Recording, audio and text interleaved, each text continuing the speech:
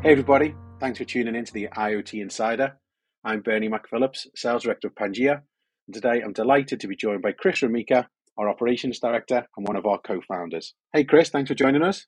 Hi, Bernie. Hi, everybody. Thanks for welcoming on. Happy to be here. Superb. Today we're going to be looking at how we help Birmingham City Council reduce their carbon footprint and some IoT bike projects. But before we kind of get into that, as one of our co-founders, Chris, you remember back in the day, Pangea, Greek term for all Earth, the world's better connected, that supercontinent, referred to in a Global Airlines TV advert now by a very famous actor, which is awesome to hear.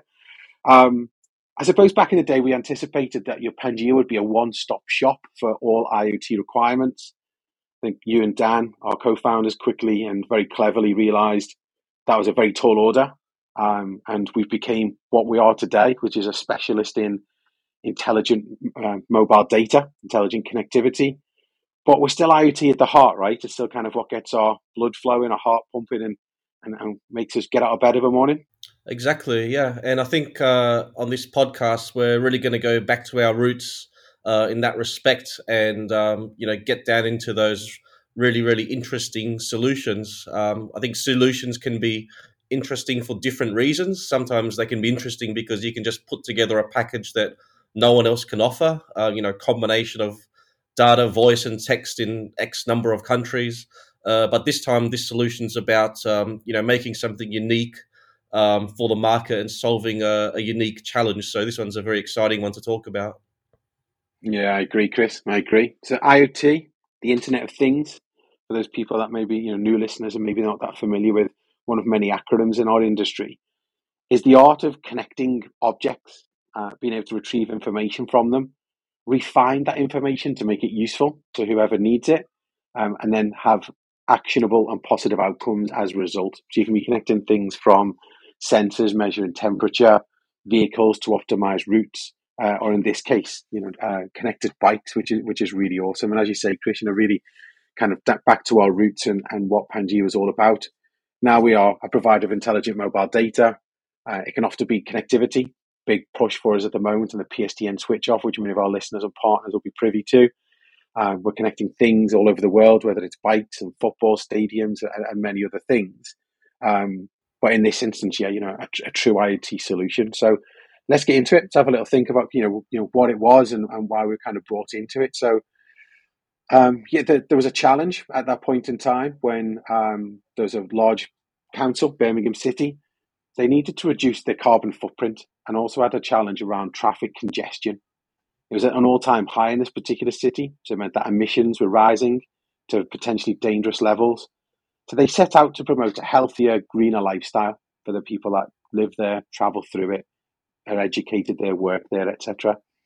And the project that they came up with was providing thousands of free bicycles and also training for people who couldn't ride bikes and how to ride bikes safely, and predominantly aimed at low-income families. So a lot of different types of benefits there, Chris, I would think. Yeah, very much so. Something which satisfied multiple requests at the same time, and I think that's the type of thing that the council needed at that time. Like a project which gave some big data aspects, some big analytical data aspects to it, but also had some sort of some down to earth things like some benefits to pollution and congestion and all that type of thing as well. Yeah, absolutely, Chris. Like multiple benefits, and that's often the case when we're looking at Internet of Things and these solutions. It's not just driving one outcome. So what the council were focusing on was air quality, traffic flow, and also health benefits through getting people cycling as opposed to using public transport or cars to enter the city centre. So lots of different types of benefits: economical, environmental, and also on people's health in that local area. But what they needed was an intelligent IoT solution that was going to give them the data that they need that would help them to make really informed scientific decisions about the future of their own city's infrastructure, which we believe today still has an impact in terms of where they plant trees, pedestrianisation of certain streets, congestion charging, and that type of thing. All of these things, and optimizing bus routes, trying to drive down traffic in the city centre, reduce emissions, improve air quality, and improving people's health at the same time. So lots of really cool things. So, Chris, you were around when this project was delivered. So, one of the custodians of Pangea since day one. What were your thoughts around why were we selected to be part of this project? Yeah, so I think it was part of what we've always said we do, which is we've always said we participate in and are part of an IoT ecosystem where we're just not doing one part of it. For example, the SIM cards, and leaving the partner to sort of go off on their own and sort out their own solution. We're happy to be part of the ecosystem to bring everything together as one solution. So in this case, we basically, we came across the requirement, and the actual delivery of the solution was very interesting. So obviously, we've already talked about the bicycles and the scheme for the partner to pass around the bicycles to the citizens of Birmingham. The way the solution was deployed was our partner made a very tiny circuit board, which probably would have been the width of your thumb, or a thumb and a half, perhaps. So a very narrow circuit board which fit in the handlebar stem. So where the handlebar sort of plugs into the frame of the bike, you've got kind of a hole there, and you can probably fit a tiny sort of long, narrow circuit board in there. So kind of, going down a miniaturization sort of process. On that circuit board, there was all these smart things. So there was things like temperature sensors, pollution sensors, vibration sensors, various other environmental sensors, a location sensor, obviously, to track where the bike was. Because it's so small, we had to provide one of our smallest SIM cards, which was like a nano size SIM card, basically the size of your little pinky fingernail. So that'll fit quite comfortably in the handlebar stem of the bike. So we did that deployment, and the partner themselves, handled the installation of the circuit boards into the bike, and also had sort of the front end, which was monitoring the positions of all the bicycles as they moved around Birmingham. Was also collecting the data, so all that big data stuff about location, where were the bikes, what's the most popular routes. On those popular routes, what's the vibration rate? Are the bikes vibrating, or are they sort of, i.e., are they sort of jumping from pothole to pothole, or is it really smooth, implying it's a smooth road?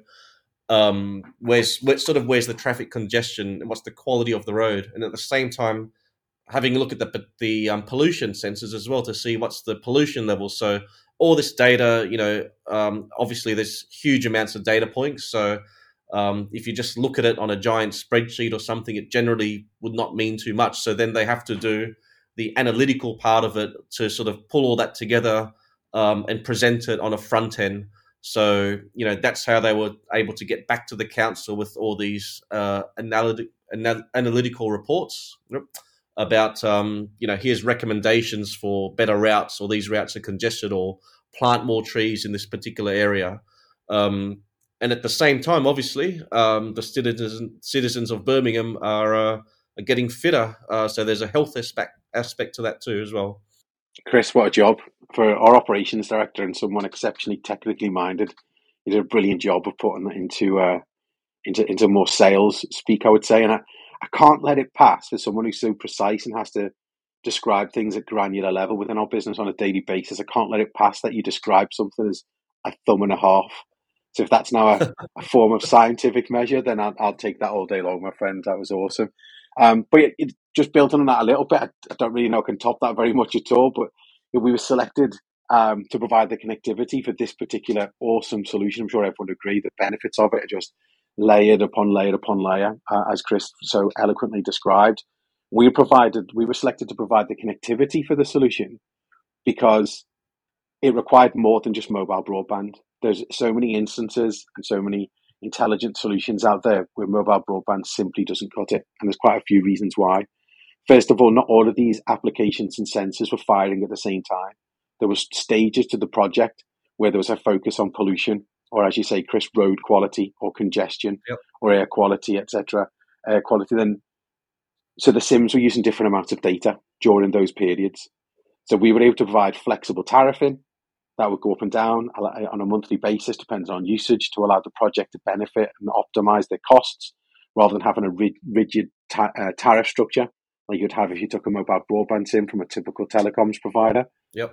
I think secondly, and probably the most important, is the fact that, as you said, Chris, the beauty of this project, the value in it is in the data that is collected. And you can only collect that data if the object is connected to retrieve that information from it. And no network has perfect coverage. So we were able to provide unsteered multi-network SIMs in these devices that would connect to the strongest signal wherever those bikes were around the city. So there's 4 major networks in the UK, as we know. They would have fluctuating levels of coverage around the city, but the bikes would always be connected or have the best chance of being connected wherever they are. So your application is always up and running. It's always online. You're always getting access to that critical data that you want. Yep. And that then applies to every other project that we've done ever since, really, I suppose.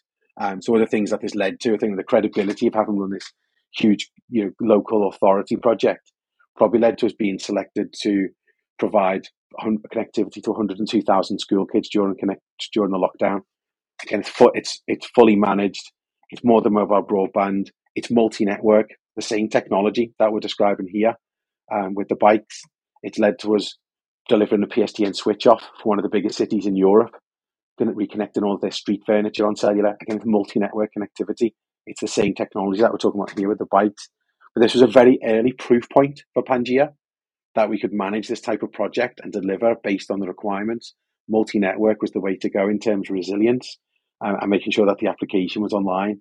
So now whether we're connecting some of the biggest high street retailers in the country or Premier League football clubs or global airlines, we're providing the same technology, and it was proved very early on. In terms of the security as well, Chris, we've got private APNs in place with all of the networks. Was that a critical part of the deployment back in the day, the security of the data? Yeah, it was a requirement. It was one of those solutions where we didn't need the SIM card to talk to just anywhere on the internet. Obviously, we provide that in many cases, office backup and all that type of thing. But in this case, the SIM just needed to talk to a certain endpoint to exchange the data back and forth. So where required, we just locked down the connectivity. Just for security's sake, to make sure that it was safe. Yeah, that's brilliant, absolutely awesome. And I know a key thing of the way we deliver our connectivity as well, Chris, and it being a fully managed service. These 4,000 bikes weren't all being connected in one day, right? It's a bit of a phased project, but we were able to deliver all of our connectivity in a particular state, which meant it was ready to be used. It was active, but the client wasn't being billed until the SIMs were put in the device and it actually started using data. So it just gave the partner, the whole project, complete control of the rollout, didn't it? That's right, yeah.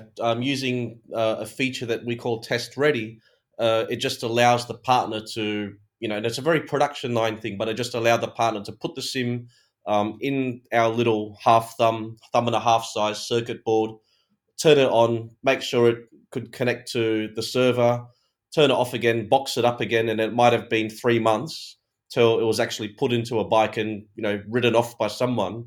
But in those 3 months, there wouldn't have been any billing for the customer or anything like that. It was just sort of like a free, small amount of data just to test something and be assured that it's going to be working when you turn it on again in 3 months, and there'll be no hidden surprises. So that's a very popular IoT M2M style feature that we call Test Ready, and is available on a lot of our portfolio of SIMs. Yeah, it certainly is, and can be applied to a lot of different use cases. I know it's a big part of this project as well. Yeah, it's just absolutely yours. It's one of our favourite case studies. It's a project we delivered quite some time ago, but we know that it's still delivering real value even today. There's lots more opportunities like this with our partners, where it's not just connectivity, it's not just a SIM and a router or a gateway or going in some form of device. As you mentioned, Chris, that brilliant word, ecosystem. Yep. We've got lots of solution providers within our ecosystem. So if our other partners ever have come across these requirements or customers asking if there's a way to measure a particular thing, invariably there is an IoT solution to measure almost anything. And we can do this globally. We've got access to 960 networks in 185 countries. So we're not just restricted to the UK or even Europe. We can deliver connectivity anywhere it's needed around the world. So I think it's safe to say, Chris, we can definitely help our partners to win similar deals, right? Yeah, that's right. And the team, myself and the team, are always keen to to get into the requirements of what the partner needs, especially with these type of projects and solutions. You can't sort of have a template which covers everything. Everything's unique. Everyone's got unique requirements. And then these days, with the permutations of what you can have access to, ranging from APNs to single or multi network to different countries, to 4G and 5G and all the opposite direction to low power to NB-IoT and all that type of thing. It really is something where we're happy to get down and do some in-depth consultation to make sure the partner gets exactly what they want. Yeah, absolutely spot on, Chris. The purpose of talking over these case studies, and we'll continue to do this in future podcasts, is not that everybody goes out and finds opportunities to connect bikes. Okay, there's going to be a limited number of opportunities limited to this specifically, but it's about how our technology can be used to connect literally anything. So the kind of takeaways from this is not about connecting 4,000 bikes and measuring air quality, etc., because we've already spoken about how that technology was applied to many other projects that fell from this as well. So the things to take away are Pangea can connect anything. We're proud to be able to offer any amount of data on any network, on any type of SIM, such as a Nano, multiple networks on a single SIM if needed, layering applications if needed, like SIM lock into a device, content filtering, and many more. So where mobile broadband just doesn't cut it, intelligent mobile data is absolutely the way to go. To multi-network on steer, connecting your devices wherever they are. It's now a real kind of credible alternative to fixed line, especially now with the rollout of 5G. Greater network performance, greater range of devices being made available, where installations are tough, we can instantly deploy.